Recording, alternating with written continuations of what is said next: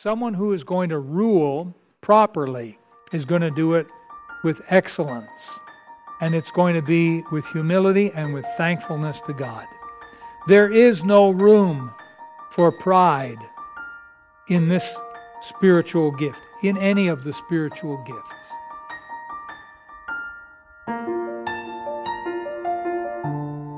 Well, let's open up our Bibles, please.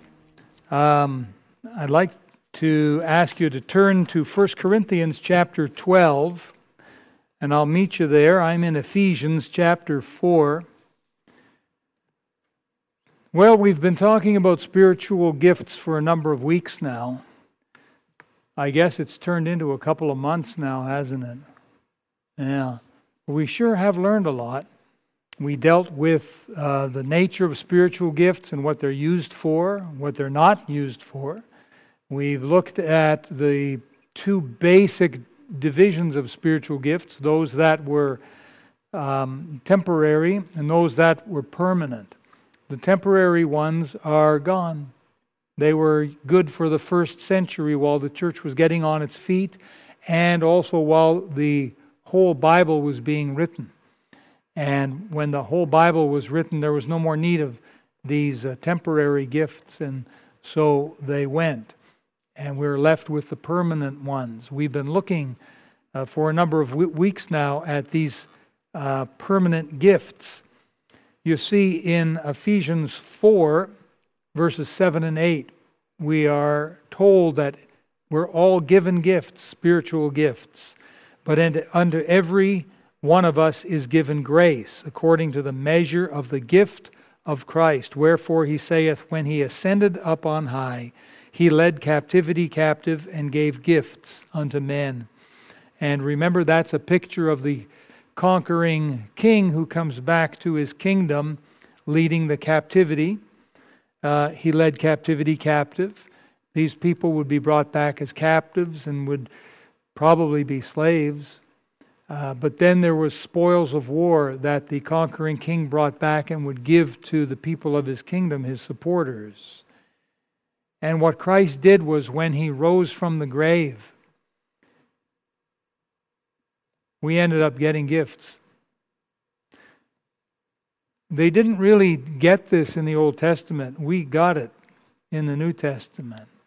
We're all given spiritual gifts, and most of us have more than one gift, and many of us have several gifts. But everyone has at least one. Everyone who's born again. It doesn't mean everyone who goes to church has a gift. It means everyone who's born again has at least one spiritual gift. We went through this list of 11 gifts, and we've looked at ministry and exhortation and giving. We've looked at teaching and helps and faith and evangelism and pastoring. There's 3 gifts left. And we're going to look at 2 of them tonight. And those are the gifts of government and ruling. They may not sound as exciting to you as some of the other gifts, but believe me, they're very important, as we're going to see. You know, it's a real nice thing that we're able to come together on Wednesday night for prayer and for the study of God's Word. Because we're able, on Wednesday night, it seems we're able to do some things we can't seem to do on a Sunday morning. And we're a little more informal on Wednesdays, but we're able to take subjects like this and study them in a little more depth. Hooray for Bible study. Hooray. Well, we're going to be looking tonight at government and ruling. So let's first pray and ask the Lord to help us to understand these. Our dear Heavenly Father, you have put in the Bible several spiritual gifts, and we've been working hard to study and learn what they're about. And tonight we come to government and ruling.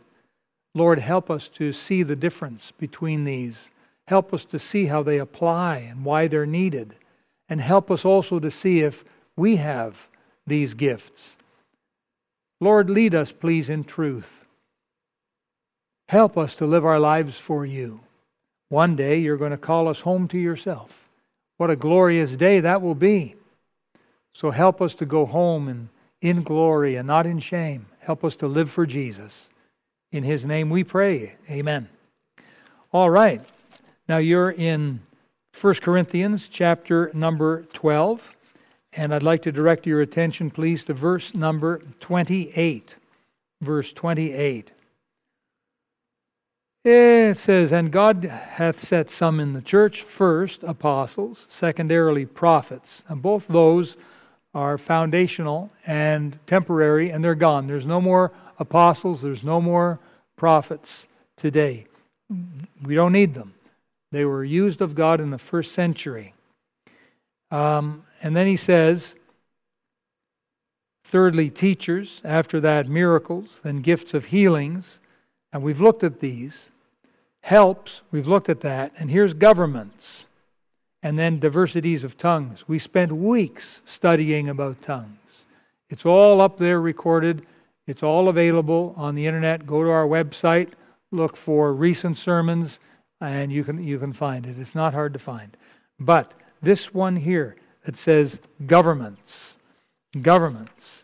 Now, what are we talking about here? What is the spiritual gift of government? That's an interesting subject. What is the spiritual gift of government? I'll tell you right up. This gift is designed to help with the leadership of the local church. It's like being an overseer or perhaps a director. It's a spiritual gift that enables someone to help guide the church in the right direction with safety. And I underscore with safety. Anyone can get behind the controls of a church and say, let's go. But if they don't do it right, they can crash into things and sometimes destroy a church, which has happened. This word government comes from the word governor. Does that make sense? That's an easy one, right?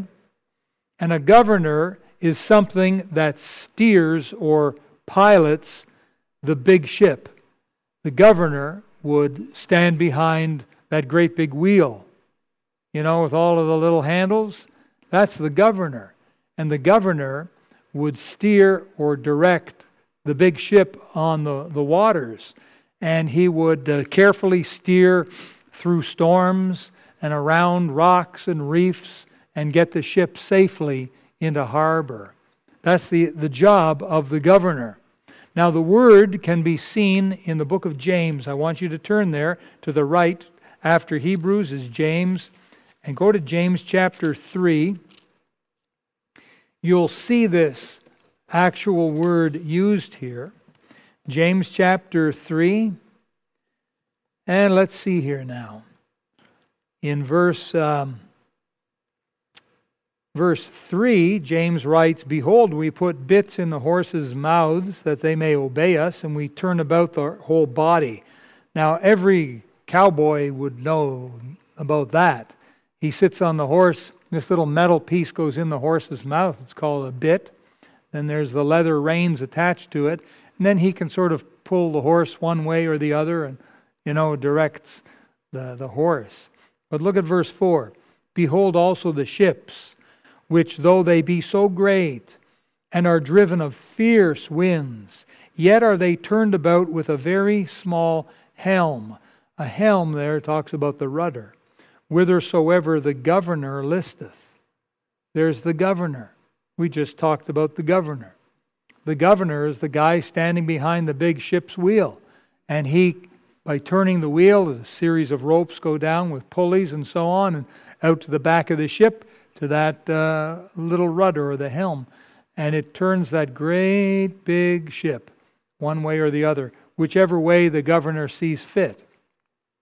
And so the spiritual gift of government is what enables men to be able to properly steer the church through choppy waters or dangerous waters.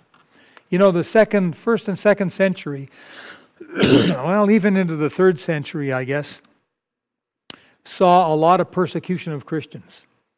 Christianity was an outlawed religion, and many Christians lost their lives. Very horrible, brutal things that were done to Christians back then. And there was an old church leader by the name of Ignatius. And Ignatius wrote a letter to another church leader, a younger church leader named Polycarp. And Ignatius pled with Polycarp to carefully govern the church in the midst of those difficult days. Does that help us to get the idea of what a governor is and what the spiritual gift of government does? No society can exist without some form of order and direction, and nor can the church. Really, by all logic, human logic, the church should never have lasted 2,000 years. By all human logic, the church should have died out, after 100 years maybe, and have been no more. And yet, the church lives on. How is that even possible? Well, one way that it's possible is with the spiritual gift of government. Spirit-filled governors can help with establishing good policies and good practices within a local church. Now, how would you know if you had this gift? There's a good question. I suggest to you that if you have the gift of government, you will be someone who loves the Lord with all your heart. I don't believe the Holy Spirit would give that gift to an indifferent kind of Christian. A Christian with a hard heart, an indifferent heart. I believe the Holy Spirit would only give a gift like that. He would entrust a gift like that to Christians that love the Lord with all their heart. They're wanting to live for Jesus.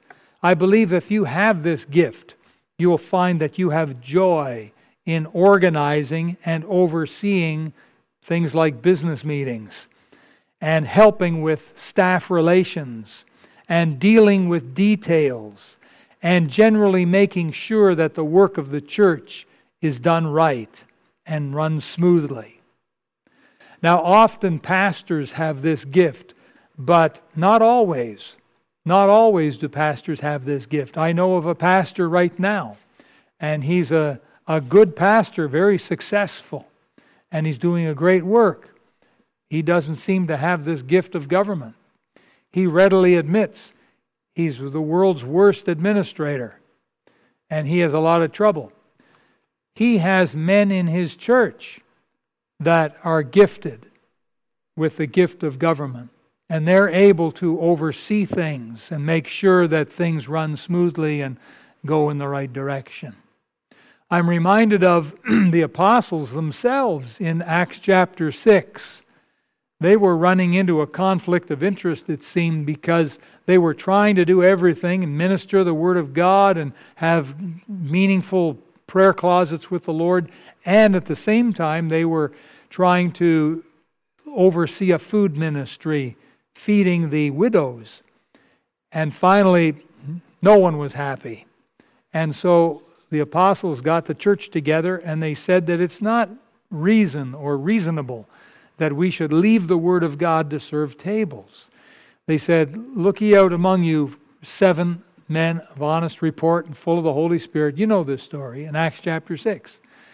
Those 7 men were the men that were chosen. We fondly refer to them as the first deacons, but these were the men that were chosen to govern, to oversee that important ministry.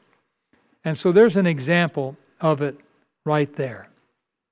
So the spiritual gift of government is that ability to be able to take the ship's wheel and to guide the church through turbulent times and troublous times, avoiding disasters and getting the ship to safe harbor and safe haven. That's the job of the governor. And that's, praise the Lord for the spiritual gift of government. If it wasn't for that, I think that the church might not have lasted for 2,000 years. But you see, God in His infinite wisdom knew the church was going to need gifted men to be able to guide His church throughout the thousands of years. and all of the crazy things the devil has tried to do to the church over all this time. All right, that's the spiritual gift of government. The second gift is found in Romans chapter 12. If you would turn back there, please. Romans chapter 12.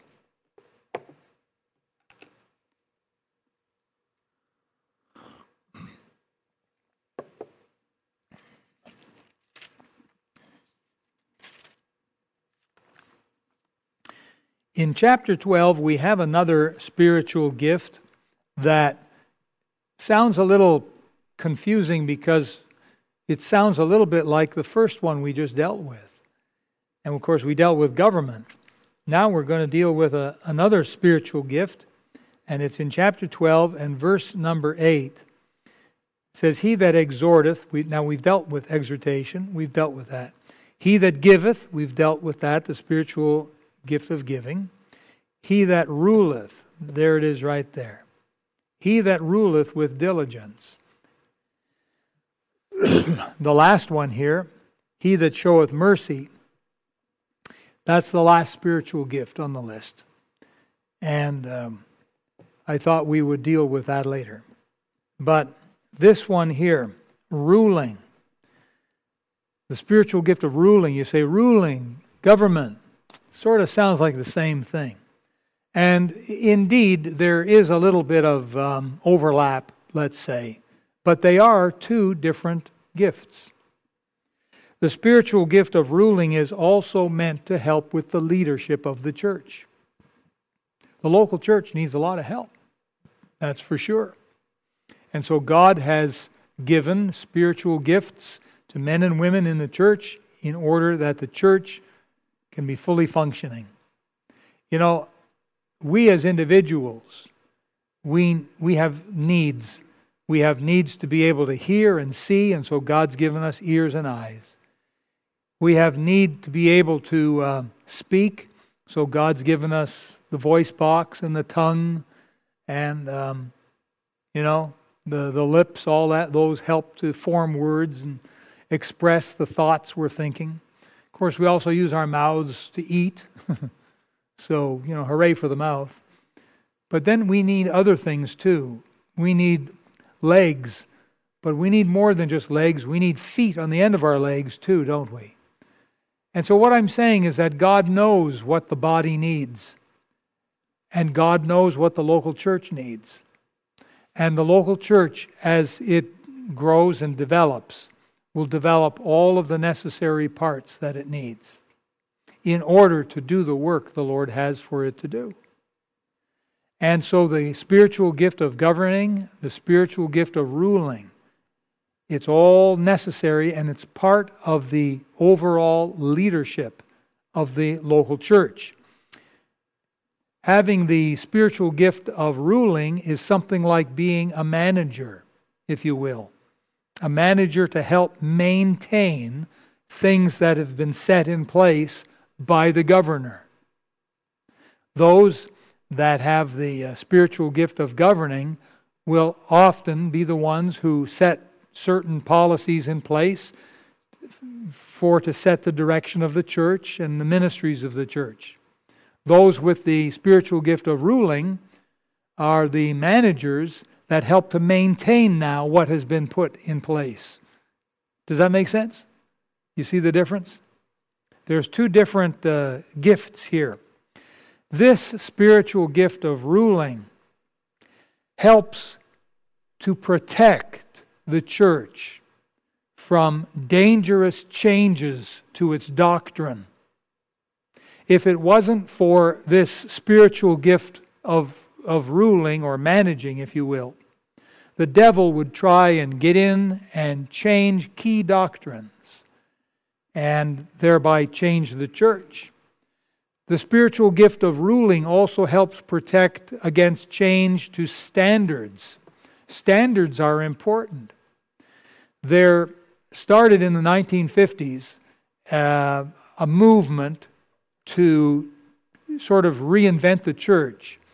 And the idea behind this movement was to imitate the world. And so the world lives a certain way. Well, the church ought to live that way too in order to reach the world.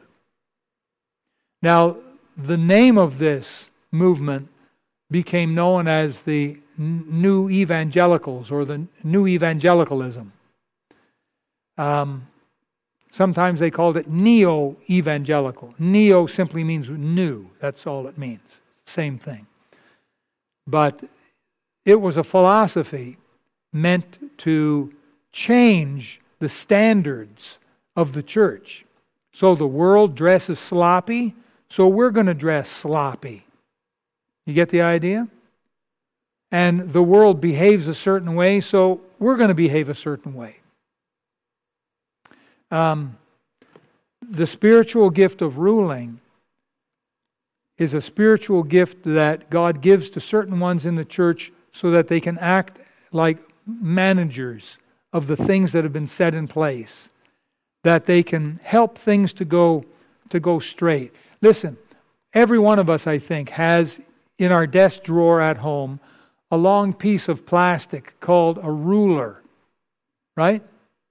And if you want to draw a straight line, remember this in school? You take out your ruler and your pencil and you put it between the 2 points and whoosh, you got yourself a straight line because of the ruler.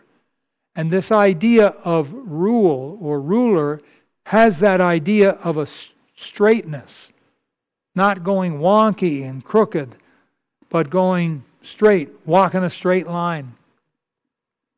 We got a lot of razzmatazz in a lot of churches these days, a lot of real craziness. And someone has rightly said, it doesn't matter how high you can jump. What matters is how straight a line you can walk after you hit the ground. Can we walk a straight line for the Lord? Or are we going all crooked? The Lord Jesus Himself spoke of putting your hand to the plow. And I heard this story of this young guy getting into farming. And it was long ago, when they put old Bessie out front there of the plow. And he was walking there and he was always looking back, seeing how he was doing, checking his work. And he'd get to the end of the field and look back and he saw that the row was all kind of wonky. And he tried again and keeping a more close eye on things and there's a wonky looking crooked pathway he's plowed. An older farmer said to him, "No, son, you want to look and fix your sight on a rock or a tree and just aim for that. Don't look back." And so he tried it and he plowed a straight furrow. And so it's important that we live our lives this way. We keep our eye on Jesus and we live a straight life for Him. That's the idea of the word rule or ruler. It's helping us to walk a straight line. That's why we need people with this spiritual gift. The spiritual gift of ruling helps to maintain quality of ministry. This is important. The devil is always trying to destroy churches from within. That's Satan's way. He tries to destroy churches from the inside. Now, some people wonder about this thing called church membership. And they say, well, the expression church membership is not found in the Bible, so why should we become a member of a church? Listen, membership is important because it helps to preserve the doctrine and integrity and direction of the church. If it were not for membership, you'd have no voting. If it were not for voting, you could have no body of faith or doctrine that you adhere to. If there was no membership at all, then it's just a free-for-all. People could come in and go. People could change anything they want. Imagine a country that had no membership. We call it citizenship. They could just come and go and do as they please. You can't even have some kind of rule of law and order without basic citizenship. So membership is very integral. It's very important. No one can walk in this church off the street and change the doctrine. No one can. Our membership helps protect that. So this is very important. It's important that we stand back and get the whole picture of what a local church is and realize that it's the local body of Christ. God's will for our lives as Christians is to be part of that body. Whether we are a hand or a finger or a toe or an eyeball or an ear, whatever the Lord would have us to be, we need to be part of a body. So this spiritual gift, very important when it comes to protecting a local church. Now, as I say, the devil has been hard at work in the last decades, destroying a lot of good churches from the inside. These days we're hearing about many churches, and listen, entire denominations as well, that once held to good doctrine. They once preached a good gospel. Now they don't anymore. Now all that's changed. They used to promote godly living. They don't anymore. All that's changed. Spirit-filled Christian men with the gift of ruling could have helped prevent that problem. They could have helped to maintain what those churches once stood for. There's a church not far from here. They used to have a pastor, deacons, congregation, hymn singing, gospel preaching, supporting missionaries. Then they lost their pastor. 2 years went by. No pastor. They did the best they could filling the pulpit. But this church, little church family, they didn't know what to do.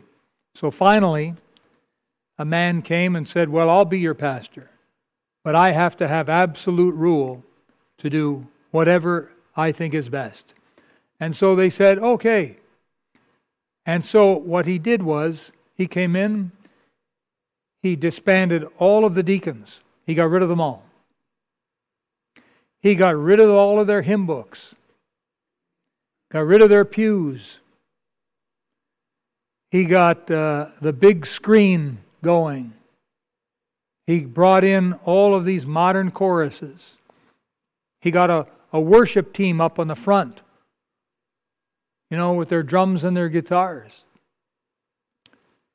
And absolutely changed that church and drove out of the church the older ones who had given their life's blood for that church, who had worked for years and years in helping to establish that great work. And this fella, in a short time, made in my opinion, a mess of it. As far as I know, that guy didn't last very long. He took off, but the damage was done, you see. That church is still not what it used to be. Still around, far from what it used to be. There's a movement started by a guy named Rick Warren. And he started a church called Saddleback. And the thing grew like gangbusters. And he wrote books on how to do what I've done. How to transform your church in 40 days. And a lot of it was just brutal butchery.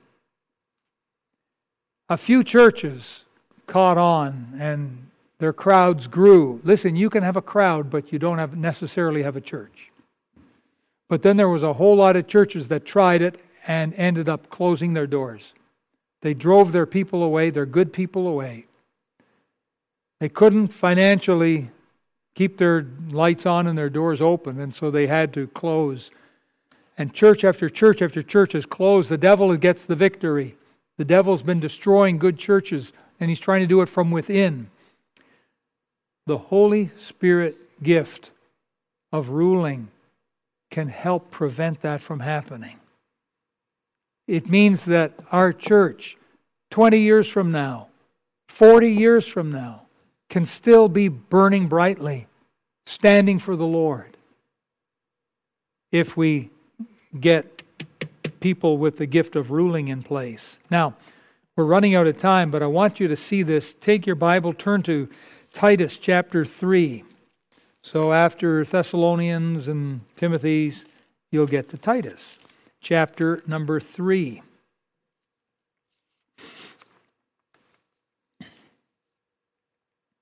You'll see this word in verse number 8. Titus 3 and verse 8. Would you help me to read this verse, please? Verse number 8, all together.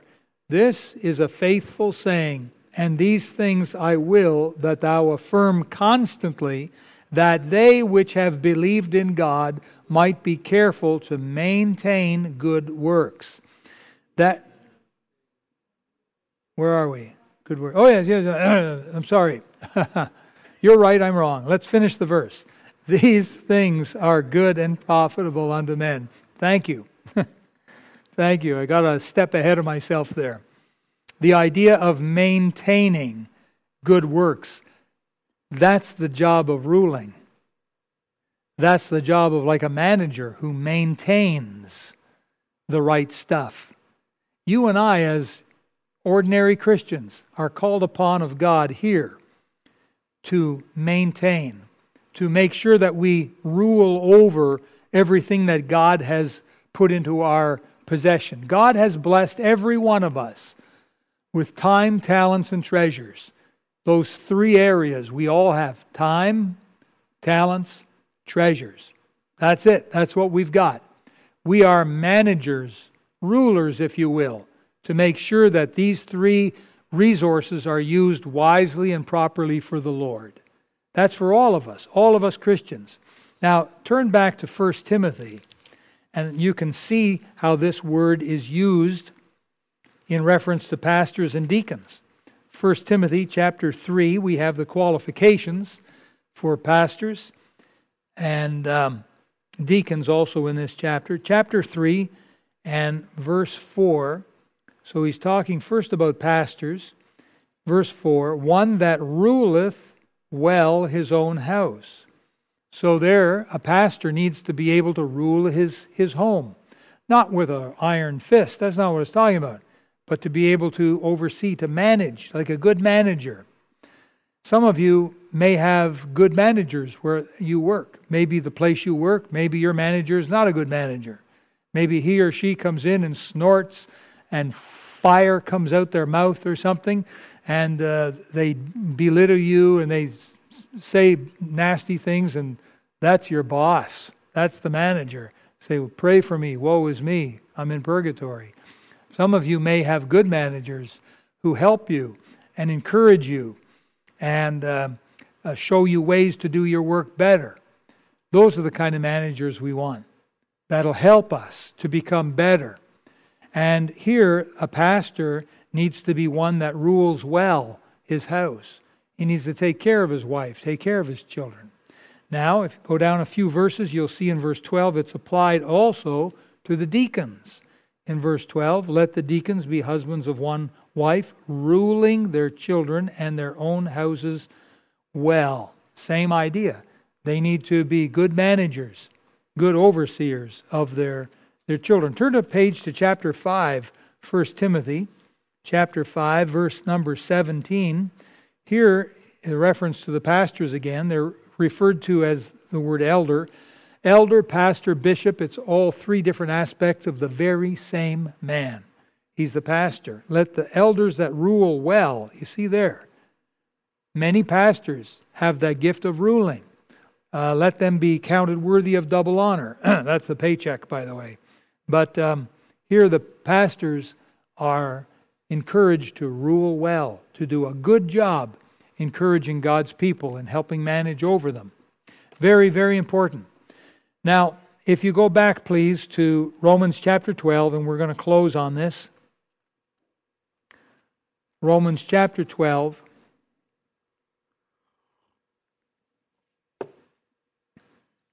There's something else about ruling that I want you to see. Chapter 12, verse 8, halfway down. He that ruleth, you see that? He that ruleth with, what's that next word? Say it out loud. Diligence. Diligence. Diligence speaks of excellence. It speaks of superior quality of work and workmanship. Seest thou a man diligent in his work? He shall stand before kings. And men who are very good at what they do tend to get an audience with the boss or the king. Guys who are just half-hearted, they don't get an audience with the king. But diligence here speaks of high quality, excellence in work. And this would most certainly include humility and thankfulness, because it's a spiritual gift being done for God. We're not talking about something being done out in the backyard for the neighbor. We're talking about something being done within the Lord's church, the church Jesus died for. It's done for God.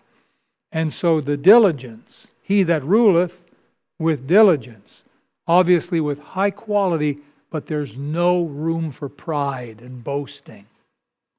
That's what I'm driving at.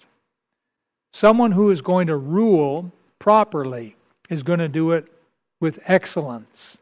And it's going to be with humility and with thankfulness to God.